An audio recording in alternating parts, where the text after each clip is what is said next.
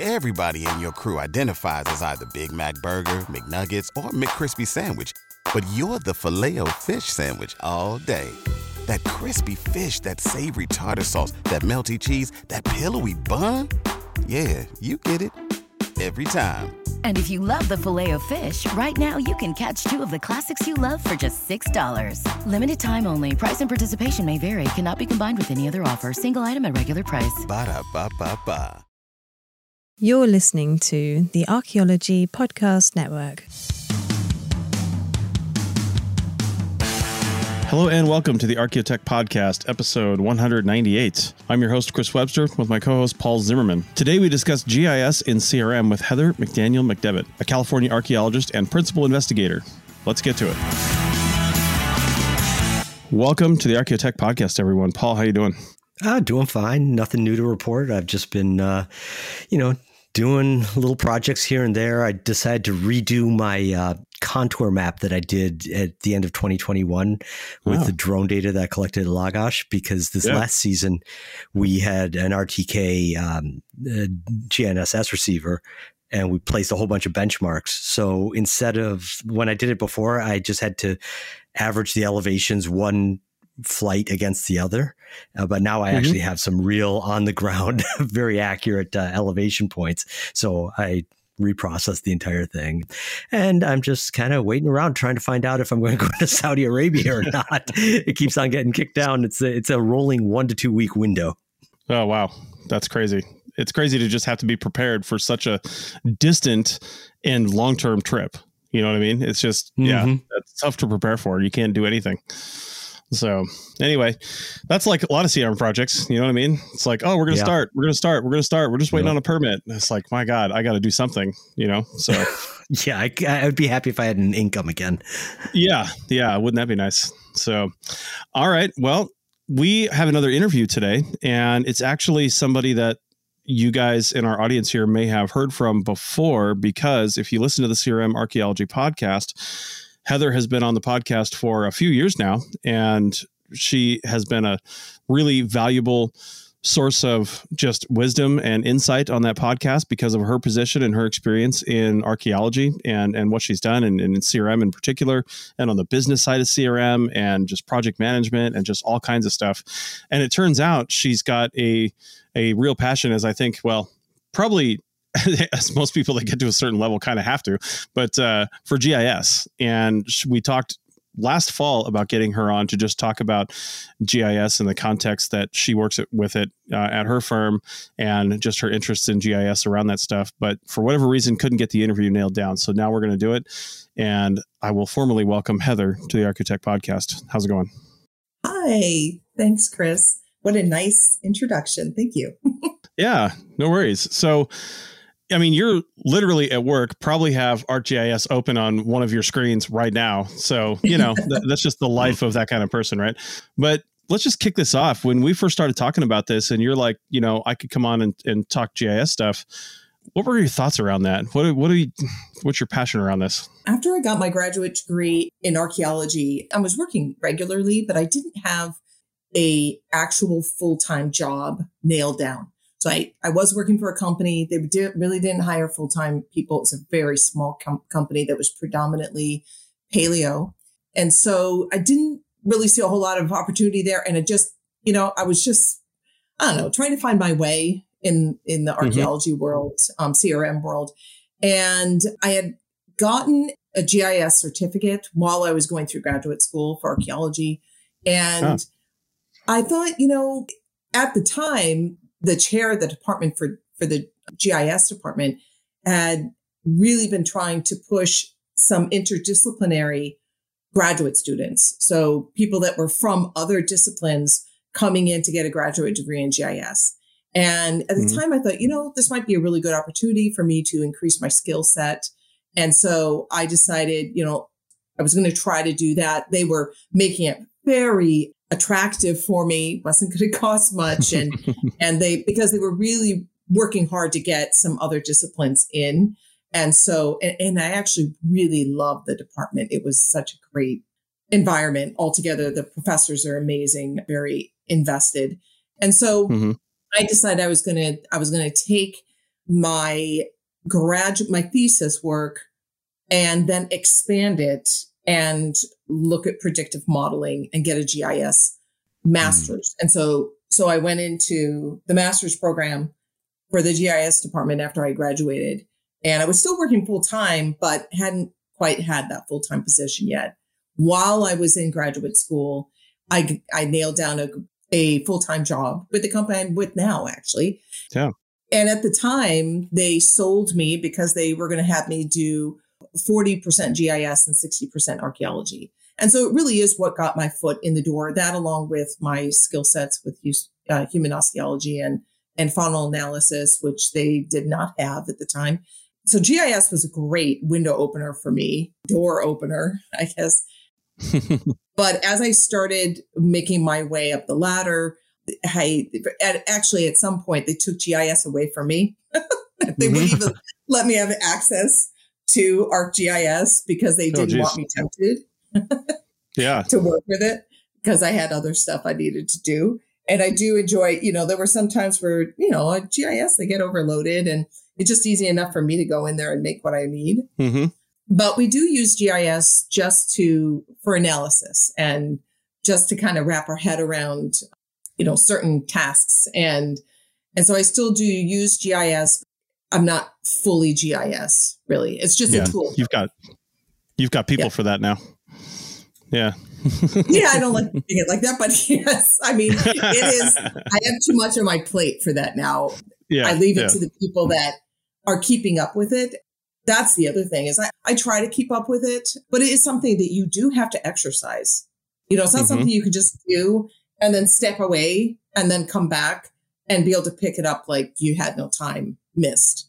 Now it's like riding a bike. I go in there and I, look around and it's intuitive to me, but it takes some time for me to get to refamiliarize myself if I've been away from it for a while, especially things change, right? Things are updated but I don't get to do the analysis. I have done some. Probably the last time I did any kind of predictive modeling was about 5 years ago. Mm-hmm. That was serious predictive modeling. Okay. Your graduate certificate, let's just go back to the beginning a little bit here. Were you required to do any a special project for that, or was it all coursework? Or it was a 3-year program, and it was very similar to the way it was set up for the archaeology masters. And that was two years of robust classes. And then, which I'd already taken quite a few, right? So I'd already got my certificate. I had done a suite. It was a suite of 5 classes. And and that's actually what kind of hooked me, which was smart on their part. And then I did a few more classes because I enjoyed it so much. So I'd already kind of knocked out quite a few of the classes needed for the masters. And then the project was the predictive modeling. So I'm in the Santa Barbara area, Santa Barbara Channel region, comparing the Channel Islands with the mainland. Oh, okay. That's pretty cool. It's fun because, there's not a lot. There's so much work done on the islands, and you would think the other way around, right? But there's just a ton of work done on the island, on the northern, specifically Northern Channel Islands. And there's, comparatively not as much on the mainland. There's, a good amount. But if you were to compare relative, there's more there. And the research is predominantly academic out on the islands. Mm-hmm. Yeah, I'm a little curious about the sense of not being current in it if you're not using it all the time. Is that, I mean, GIS tools are so common now, and we use them for so many kinds of visualizations. Do you mean with respect to the predictive modeling, which is a fairly advanced use of GIS, or do you just mean in general that jumping into any, to ArcGIS looks different because you haven't used it in a year and you need to refresh yourself with it? That's such a great question, because I think most people, when they're looking at getting a GIS degree and they're trying to say, or they want to get a certificate like I did, or a lot of places don't have that, or just taking a few classes so they can say they have that skill set. They need to understand that it's completely different. Like having the ability to create figures is not the same as GIS. So GIS in its definition is actual analysis. It's a science, and it's geographical information science, right? And if you have a degree in GIS, like an actual full degree in GIS, not just taking a few classes while you have another degree, and it specifically if you have one in a graduate degree, it is focused on how do you analyze with the data. So the initial classes that you take they're really about, which are all important. They're really about how to create figures, how to do initial data mining, data analysis, but it's not heavy duty at all.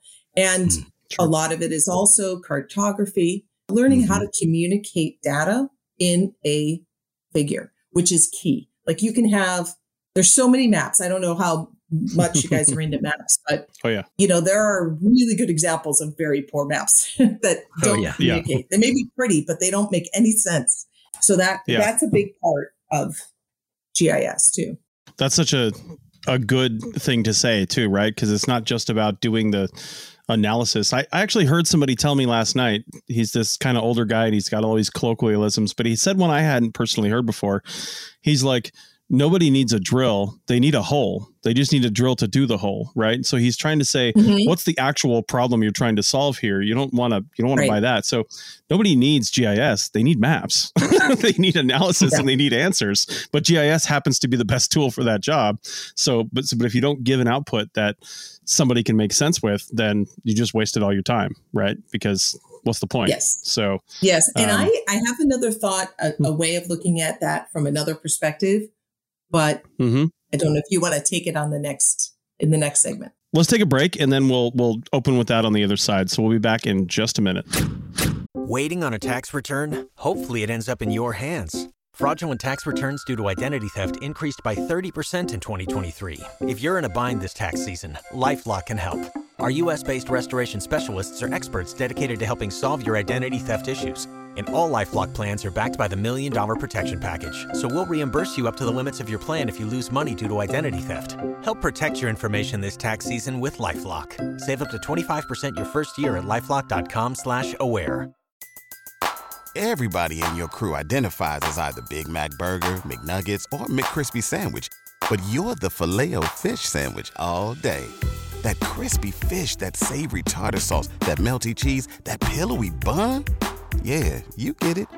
Every time. And if you love the Filet-O-Fish, right now you can catch two of the classics you love for just $6. Limited time only. Price and participation may vary. Cannot be combined with any other offer. Single item at regular price. Ba-da-ba-ba-ba. Welcome back to episode 198 of the Architect Podcast. And we're sitting here talking to Heather McDaniel McDevitt about her GIS and her GIS work and the stuff that she does at her firm. She's not a GIS specialist, but this is just such a great conversation because, I mean, even if you don't feel like you need to learn GIS in your life for whatever reason, you're using GIS products and it's helpful to understand the mechanism around this thing, even if you just have a cursory knowledge of it, to understand how these things are put together so you can better articulate to the people at your firm that do these things what you need, right? Because there's always two different sets. And that's what we were just kind of talking about is you've got the people putting data together and putting all these maps and things together. But if they can't put an output in that either you understand or somebody can understand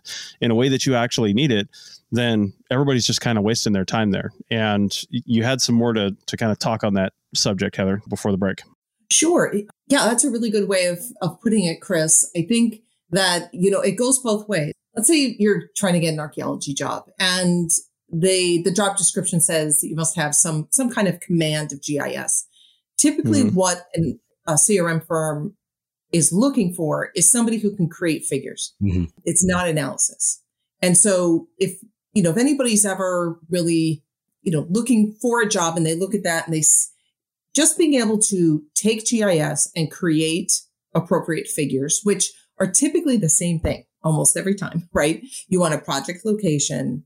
You want a project vicinity. There are two different types. And this may be more specific to California where I work, but I know, I've worked outside of California too. We use those as well. Basically a overview. Where does your project site fit in the grand scale of things? And where is your site actually? So a lot of times that's more of a zoomed in, sure, where you can look at the characteristics, traits of the site.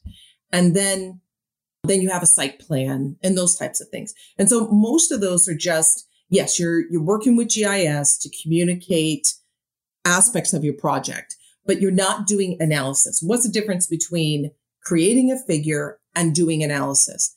Analysis is just bringing in all this data and trying to figure out something that you wouldn't be able to figure out or wouldn't be able to communicate, both figure out and communicate without a tool that can take all this data and spit out things that overlap. Right.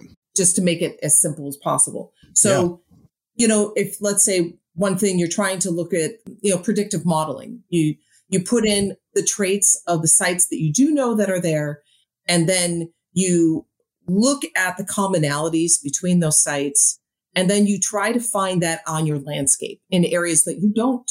Let's say you have a larger area, a county or a city, and you apply the set of data that overlaps, and you put it on your area that you're looking at, and it allows you to have certain areas that pop up and tell you, okay, this fits your parameters here. This may have a higher probability of having a site. So all this that's analysis. You see it a lot in biology and a lot with habitat. And, we're humans, right? Habitat's important to us too.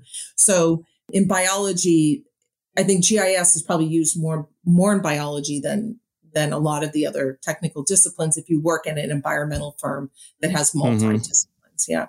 So, for sure. Yeah, I mean, I think that's one thing that people need. I think a lot of people don't realize that when a CRM company is asking that you have some GIS knowledge, it's typically so you can make a figure. And a figure is important, but a figure is not analysis. Right. Yeah, that makes sense. Yeah. Yeah. More of a representation, right, of something, right? And I like to think of it as of your findings. Yeah. And I like to think of, JS work is more the end product and working backwards. So I do this with my other job too. I ask a client, well, what are you actually trying to achieve here? And then I try to work the steps back to create that result, right? And Paul worked with me and my company on a project out in Nevada a couple of years ago. And another company was partnered with us to do the GIS work and also some of the survey.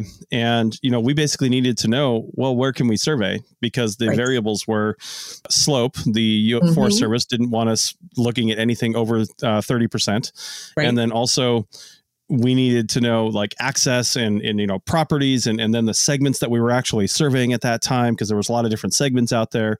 So those are all the variables, and they needed to have, pretty high resolution topographical maps of that whole mountain range, because there's a lot of topography out there.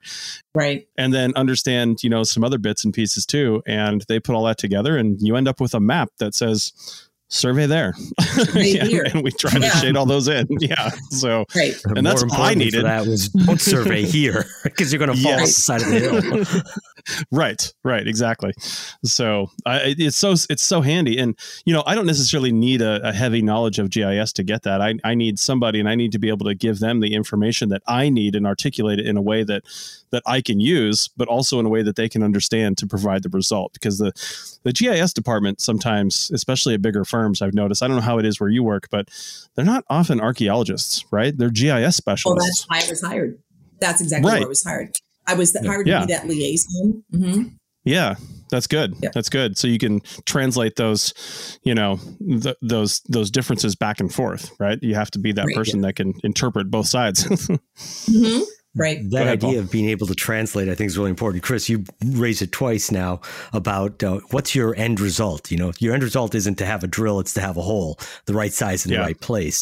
And that's something that in IT, I was asking constantly. People would say, oh, I've got this problem. And they'd tell me what they tried to do to solve it without actually explaining what the problem was in a way that was broken down to I tried to do X and Y happened. And that's, so I'd always have to roll back all their questions back to that point. And it seems to me that because we use GIS so heavily in its basic, just using the tool form for making figures, like Heather's saying, and in more advanced forms, like what she's advocating for as analyses, it seems to me that having people in the business that can translate or can speak this common language, I think is really useful. I would like to hear what Heather has to say about that, because I'm sure that's something she bumps into all the time. You mean how to communicate? How to communicate effectively, what the sets of expectations and goals are when you're talking about products that intersect with GIS, that either they're whether they're figure creation or analyses, but are part of that workflow. That's such a very good question. But we have a fairly large GIS department, and we have some that we really prefer to work with. And we have some because, they just get it, they've caught on, they're into analysis, they're very detail oriented, they're really interested in archaeology. So even though they're not archaeologists, they love doing the figures because it gives them at least some kind of window into what we do. Mm-hmm. And then there's others that we've worked with for a while, so they know exactly what we want. So communicating, I think the best way, if you've never done GIS, the best way to think about it is that GIS works in layers. And I'm going to age myself here, but when I was younger and I was into, I was into history, I was kind of a nerd, and I was into history and I was always curious. Yes, we all were. I was curious how an area changed over time. And I thought to myself, I could take, transparencies that you put on an overhead and draw each, have a map of each time period and then put those things on top of each other and look at how things change. So that was what was in my head. And since that's what's been in my head, that's how I always see GIS. When you're communicating with a GIS analyst, you need to explain to them how you want your information layered. That's very key. And sometimes they'll help you with that too. Another thing that's important is how do you use symbology to communicate so many different pieces of information. That's hard. Yeah. And not every GIS analyst is good at that. And that's where I wish that GIS programs spent more time on cartography than some do. There's some that don't spend hardly any. There's a whole theory behind cartography. There's there's an art behind it. There's some amazing books out there that are literal art pieces. You don't even know you're looking at a map and you're looking at a map. If you're looking at it, you actually, in your head, your brain, your cognitive, your brain tells you you're looking at the map. But if you just walked by it, you would think you're looking at a piece of art, if that makes sense. And so we all think we have to have a box and we have to have roads and we have to have, these things that, every map has to have. And then you realize that's not true. There's so much noise on maps that don't need to happen. But that's the art of GIS, is figuring out what is noise and what is important. But then also with in our business, when you're working with environmental firms, there's also has to be some kind of consistency. So people expect a map to look a certain way. So you can only play with it a certain amount. But what I love are those projects where we're actually working on a project right now where it's a really important village site near our office. And at one point, it was an island in the middle of a very large slough. And it was big. And the island in the 40s was just taken down by, it was, 3/4 of it was taken and used as fill to fill in the slough so they could have an airport there during wartime. And so, quite a bit of it's gone, unfortunately. But being able to communicate, we have one figure that I worked with GIS quite a bit to demonstrate how the island was. But thankfully, that didn't happen until the 40s. So we have a decent amount of historic aerials that have the island. And then, what happened to it. And then looking at all the different excavations that have happened. It's actually one of those sites that people would give their right arm to excavate at. We actually happen to be doing a data recovery at it right now. And, being able to identify the areas that have been looked at already, take all the data so that we know where we have potentially intact or known intact deposits. And it's a lot of information on one figure, but I think we came up with a pretty good figure that anyone, even if they're not archaeologists, can look at it and understand it. Cool. Nice. Well, that's actually a good segue because I wanted to do some of the stuff you guys have worked on or are currently worked on that's interesting and has some good analysis or analytical techniques and things like that, or some fun maps. And we'll do that on the other side of the break in our final segment. Back in a minute. Pulling up to Mickey D's just for drinks? Oh yeah, that's me. Nothing extra, just perfection and a straw. Coming in hot for the coldest cups on the block. Because there are drinks. Then there are drinks from McDonald's. Mix things up with any size lemonade or sweet tea for $1.49. Perfect with our classic fries. Price and participation may vary. Cannot be combined with any other offer. Ba-da-ba-ba-ba.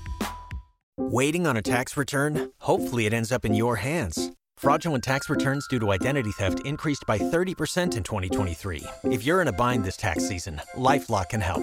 Our U.S.-based restoration specialists are experts dedicated to helping solve your identity theft issues. And all LifeLock plans are backed by the $1 Million Protection Package. So we'll reimburse you up to the limits of your plan if you lose money due to identity theft. Help protect your information this tax season with LifeLock. Save up to 25% your first year at LifeLock.com/aware. Welcome back to the Archaeotech Podcast. This is our final segment, episode 198. And Heather, this go around, you led right into it with your last example at the end of segment 2. But I wanted to talk about some interesting scenarios you've had working for this company in the past, or maybe even currently, where you guys had to do something that wasn't just a line drawing field map, which is probably 70% or 80% of what a GIS department ends up doing, location maps and site maps, but right. Some really cool, interesting stuff and some out of the box kind of thinking that had to happen from a GIS standpoint. I think just off the top of my head, the first thing that I think of is an experience that we had when we were working with tribes and they were consulting on a project. And there's some times where there's just a distrust of, and for good reason, of the data sets that we as archaeologists use on a regular basis. One of those things is in California, it's called CRIS, which is the database for all, site records and former reports. There's a lot of holes in that, right? It's all dependent on whether or not people turn in their site records, turn in their reports. So there can certainly be negative bias. And tribes are definitely concerned with that. And also, okay, so you did turn in a site record or you did turn in some, you did do an investigation, you turn in your report. Maybe they are not all that convinced that the investigation you did was all that, appropriate, or that you came to the findings you should have. And so that your methodology was flawed. And so, just because we have information doesn't mean that's all that convincing to some people. And so, the one thing, was just helping out with this informal consultation that eventually helped inform the formal consultation. And I came up with an idea to look at all the sites because they were convinced this one area had to have a site there. And I knew looking at the landscape, I just didn't make sense to me that there would be one there. But I knew that's not enough. And I don't, blame them for being critical of that. And so having something where we could actually say, this is data, not what do we know? Are there sites here? But looking at what, like I was saying before, the predictive modeling and looking at the sites, because there were quite a few sites around the area, which many people say if you have sites surrounding an area, then, you have a higher probability of this area that hasn't been looked at having a site. Well, not necessarily, because you have to look at the natural landscape, right? I mean, that's what all good archaeologists do. And so, but being able to communicate that, not just with a map, but be able to communicate that with all the data and demonstrate that we've taken all the data and all the understanding that we have of the natural landscape into play, and we've incorporated it into this analysis and come up with findings that were more believable. And so that is what we did. It almost covered an entire quadrangle of the topo map. So it's a pretty big area. And so we did that. We also did one, what's, happening a lot out here right now is wildfire protection plans. So Sure. you don't have the time to go and survey everywhere in a wildfire protection plan because it is literally an entire county. It can be, right? Or an Right. entire city. So how do you do that? How do you figure out where you might have a potential of having an archaeological site? And so all that was, predictive modeling and finding areas of sensitivity and a gradation of sensitivity, and then preparing mitigation measures that were appropriate for each level of sensitivity.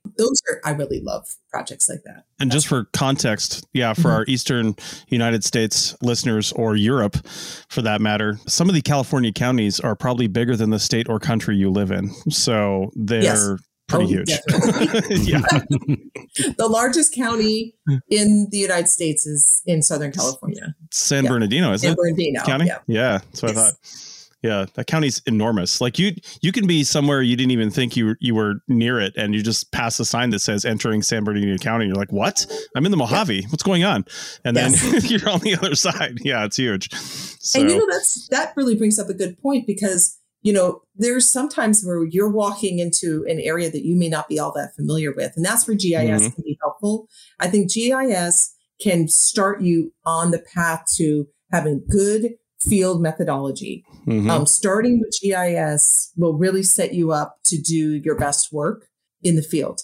And especially if you're doing, like, we cover a huge area. So I can't go and just look, I'm not going to know every single area. There's no way, like the back of my hand. Yeah. And so GIS really helps with that. Nice. I'll agree. I mean, Chris was talking about the slope write-offs that we had in Nevada. And I think I'd mentioned on a previous episode about being told to dig for the foundations of a building in one location. And then I looked at the LiDAR hillshade for that area, and I could see the foundations where they actually were, which is where we thought they were based off of, having dug STPs all over that area. And then we could verify and argue for, hey, why we really should look for the foundations of the building here, not where we were told to initially.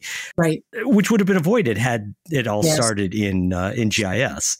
Yep. And that's part of, obviously what we're doing here. It's not just for communication, but for just logistics. I mean, logistical planning, right?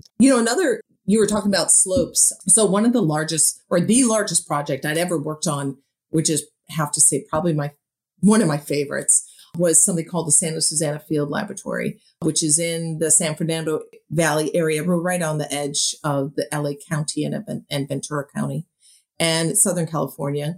And it's where NASA is on there, and Boeing. And there was an accident that happened back in the 60s. And so it was a super fun cleanup site. And the original archaeologists that had done work in that area had only found, there's a rock art site that's probably one of the most well-known rock art sites in the United States, called Burrow Flats, or at least it's very impressive. You don't know about it, look it up.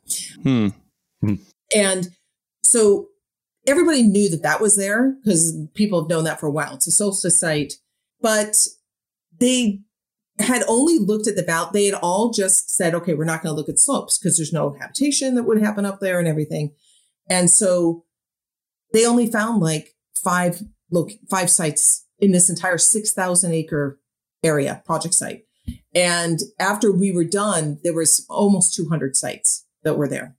And that was because, that, you have all this rock art is typically in rock shelters, right? And so, looking at where in the slope idea, I understand the slope idea, but that's where GIS can help you. And you can say, okay, well, what is out there? If there is anything on the slope, what is out there? And then looking at, outcrops and geological outcrops, and actually looking at the landscape to see, okay, we're not going to do the slope, but let's see if there is a potential of having other types of sites out there, and at least pinpointing those areas and looking at them. So you're not have these blinders on and miss almost 200 sites. So Heather, let's round this out. You've given a pretty full-throated argument for why GIS done right is a good thing. Can you give us just a few examples before we go about things you'd like to see more of, or things you'd like to see less of by people using GIS or not using GIS in CRM in particular, but archaeology in general? Oh, geez. Just a simple little question. Yeah. I would say, first of all, not creating maps for the sake of creating maps. I think that when you have a map, it's got to mean something. And other than your figure 1, figure 2, which in many cases agencies require.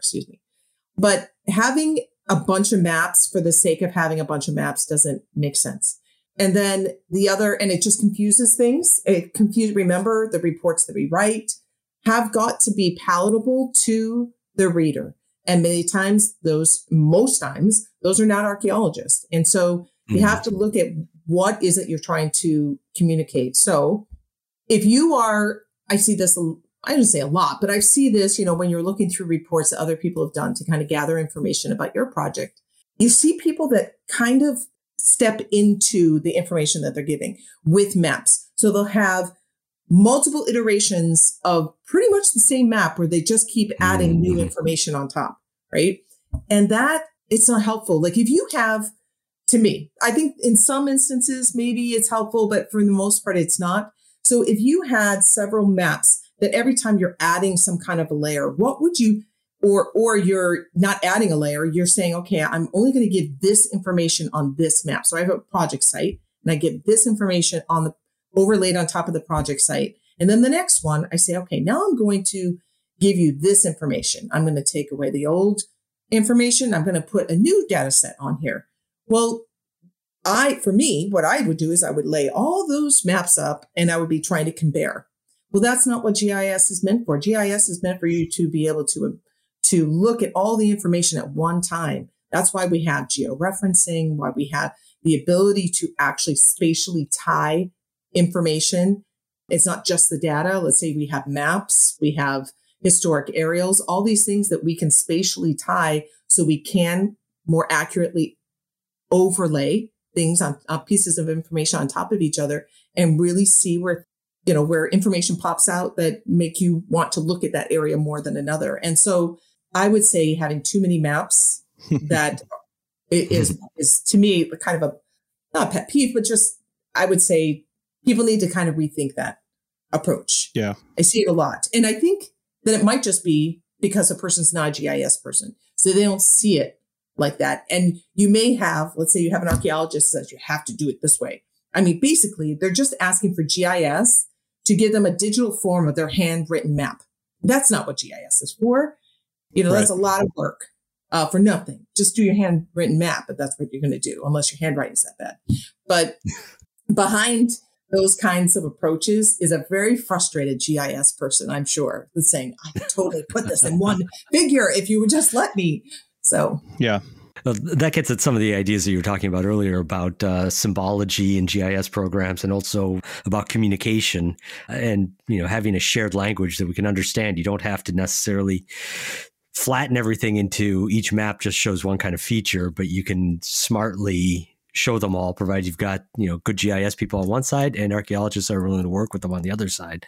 Right. Yeah. And one of the things I was thinking of, Heather, when you were saying, GIS is not about just digitizing hand-drawn maps. I mean, as a small company owner, when I was first starting out, honestly, I had a cursory knowledge of GIS. I took one graduate class in GIS just to kind of get my feet wet. And then when I became started owning my own company, I couldn't afford ArcGIS. So I was using QGIS, which was fine, and doing my own tutorials and just kind of figuring out what I needed to do.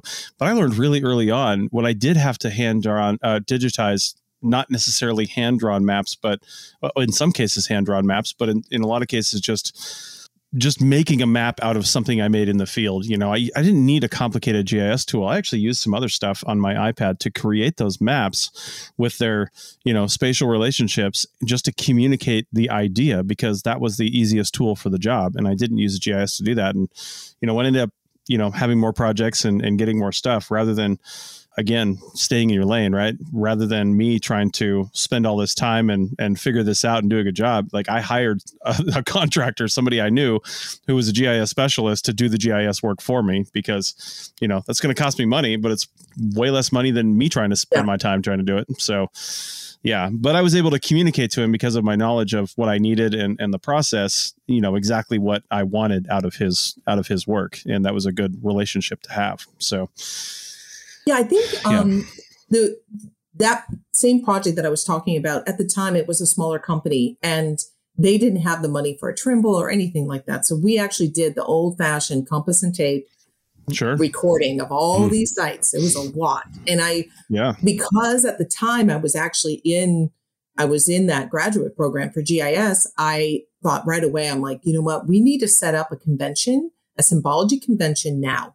We have to have so that the symbology is across the board the way it needs to be. So it's consistent so that one person isn't using this. I mean, if you look at Sanborn's, there's some convention there. There's some consistency, but there's not. And that's like, usually you're trying to figure out what does this mean? Yeah.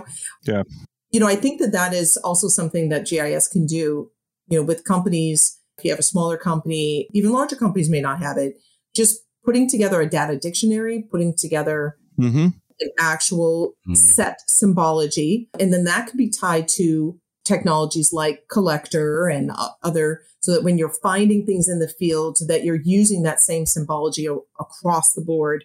It really cuts down on time and expense. And it also, once you start training people what to look for, it's more intuitive to them. Yeah. So in the last just couple minutes here of this podcast, Heather, this has been great. You mentioned to us during the break that you might have a few books for people to check out, and we'll put links for these in the show notes. But what were you thinking?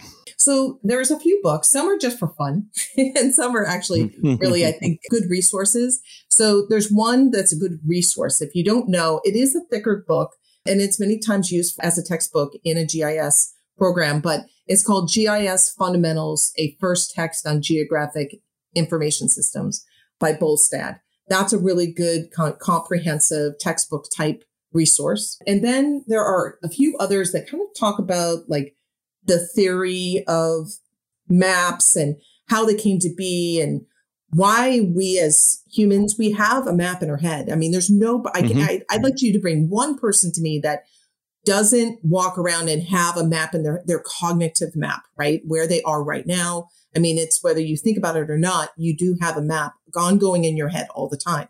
So I'm pretty sure my mother doesn't. What's that? Your mom doesn't? I'm pretty sure my mother doesn't, but go ahead. So, well, it may not be that great of a map, but she has one. So, right.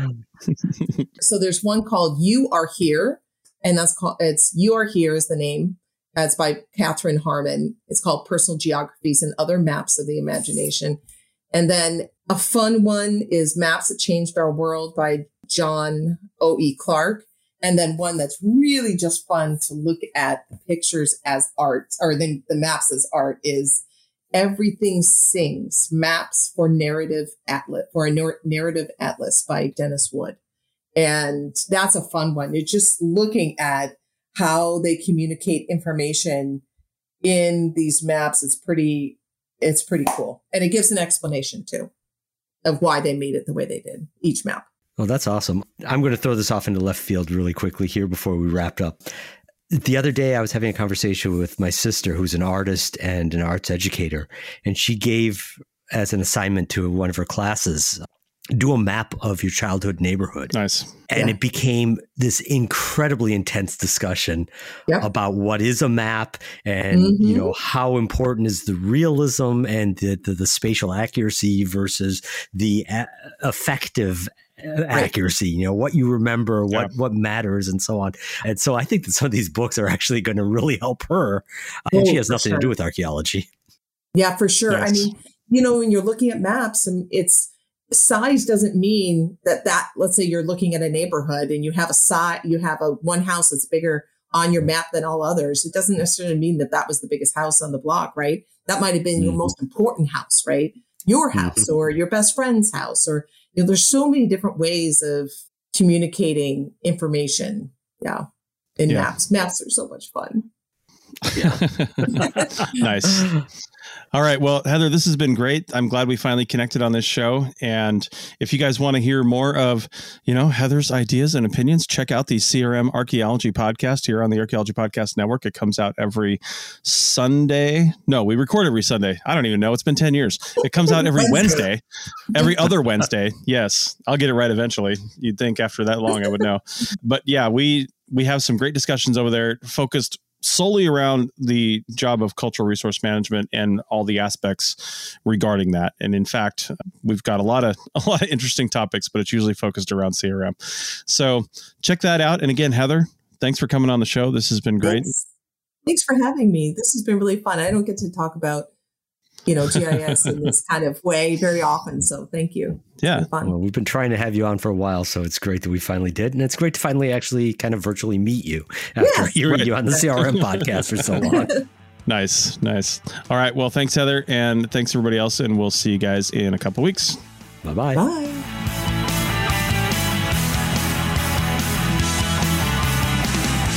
Thanks for listening to the Archaeotech Podcast. Links to items mentioned on the show are in the show notes at www.arcpodnet.com/archaeotech. Contact us at chris@archaeologypodcastnetwork.com and paul@lugal.com. Support the show by becoming a member at arcpodnet.com/members. The music is a song called Off-Road and is license free from Apple. Thanks for listening. This episode was produced by Chris Webster from his RV traveling the United States, Tristan Boyle in Scotland, DigTech LLC, Cultural Media, and the Archaeology Podcast Network, and was edited by Chris Webster. This has been a presentation of the Archaeology Podcast Network. Visit us on the web for show notes and other podcasts at www.arcpodnet.com. Contact us at chris@archaeologypodcastnetwork.com. You've worked hard for what you have. Your money, your assets, your 401k, and home. Isn't it all worth protecting? Nearly 1 in 4 consumers have been a victim of identity theft. LifeLock Ultimate Plus helps protect your finances with up to $3 million in reimbursement. LifeLock alerts you to identity threats you might miss. And if your identity is stolen, your dedicated U.S.-based restoration specialist will work to fix it. Let LifeLock help protect what you've worked so hard for. Save 25% off your first year on LifeLock Ultimate Plus at LifeLock.com/aware. Terms apply. Waiting on a tax return? Hopefully it ends up in your hands. Fraudulent tax returns due to identity theft increased by 30% in 2023. If you're in a bind this tax season, LifeLock can help. Our U.S.-based restoration specialists are experts dedicated to helping solve your identity theft issues. And all LifeLock plans are backed by the $1 Million Protection Package. So we'll reimburse you up to the limits of your plan if you lose money due to identity theft. Help protect your information this tax season with LifeLock. Save up to 25% your first year at LifeLock.com/aware.